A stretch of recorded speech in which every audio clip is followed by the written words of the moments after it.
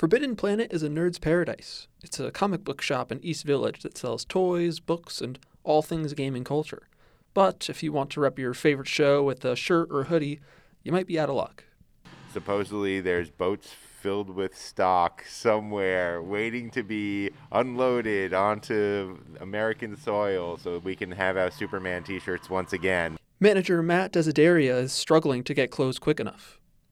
You know, what I would usually take maybe 2 weeks to get is now becoming 6 weeks. Consumers are buying more than they ever have before the pandemic. Retailers are ordering huge amounts of stock to keep up with demand. But as a result, the cargo ships that would transport that stock can't even get out of port. Suppliers can't keep up with Forbidden City, and Forbidden City can't keep up with its customers. They're having a hard time getting blanks to print t-shirts on so that they can't even, supply us with what we're looking to get. Desideria is thinking about shifting to different suppliers. According to him, a comic shop should have no issues working with regular people who stockpile collector's items like comics and action figures. Businesses run solely on that.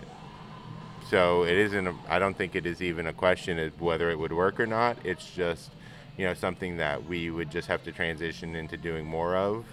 This isn't just a Forbidden Planet problem. Shops just a couple of blocks away are feeling the force of their customers. Consumers are buying more than they have since the pandemic began. We didn't realize how severe it was until things started opening up more across the board, so then everybody was having a harder time. Charles Brandstuhl is the owner of the Exit 9 Gift Emporium. He's seen delayed deliveries and price hikes from suppliers. It might just be $1 or $2 here on certain products. It's not really a lot, but it's been kind of across the board. A lot of products have been going up, yeah. His shop sells a wide variety of gifts and trinkets. He's been able to focus more on certain products when others run low, but it's not easy. It takes a lot of work and a lot of energy to try to figure out what I'm going to replace the items with that I can't get anymore. It's just been very time consuming. Shops will probably have to raise prices to make up for slow, more expensive deliveries. For Columbia Radio News, I'm Brandon Dorr.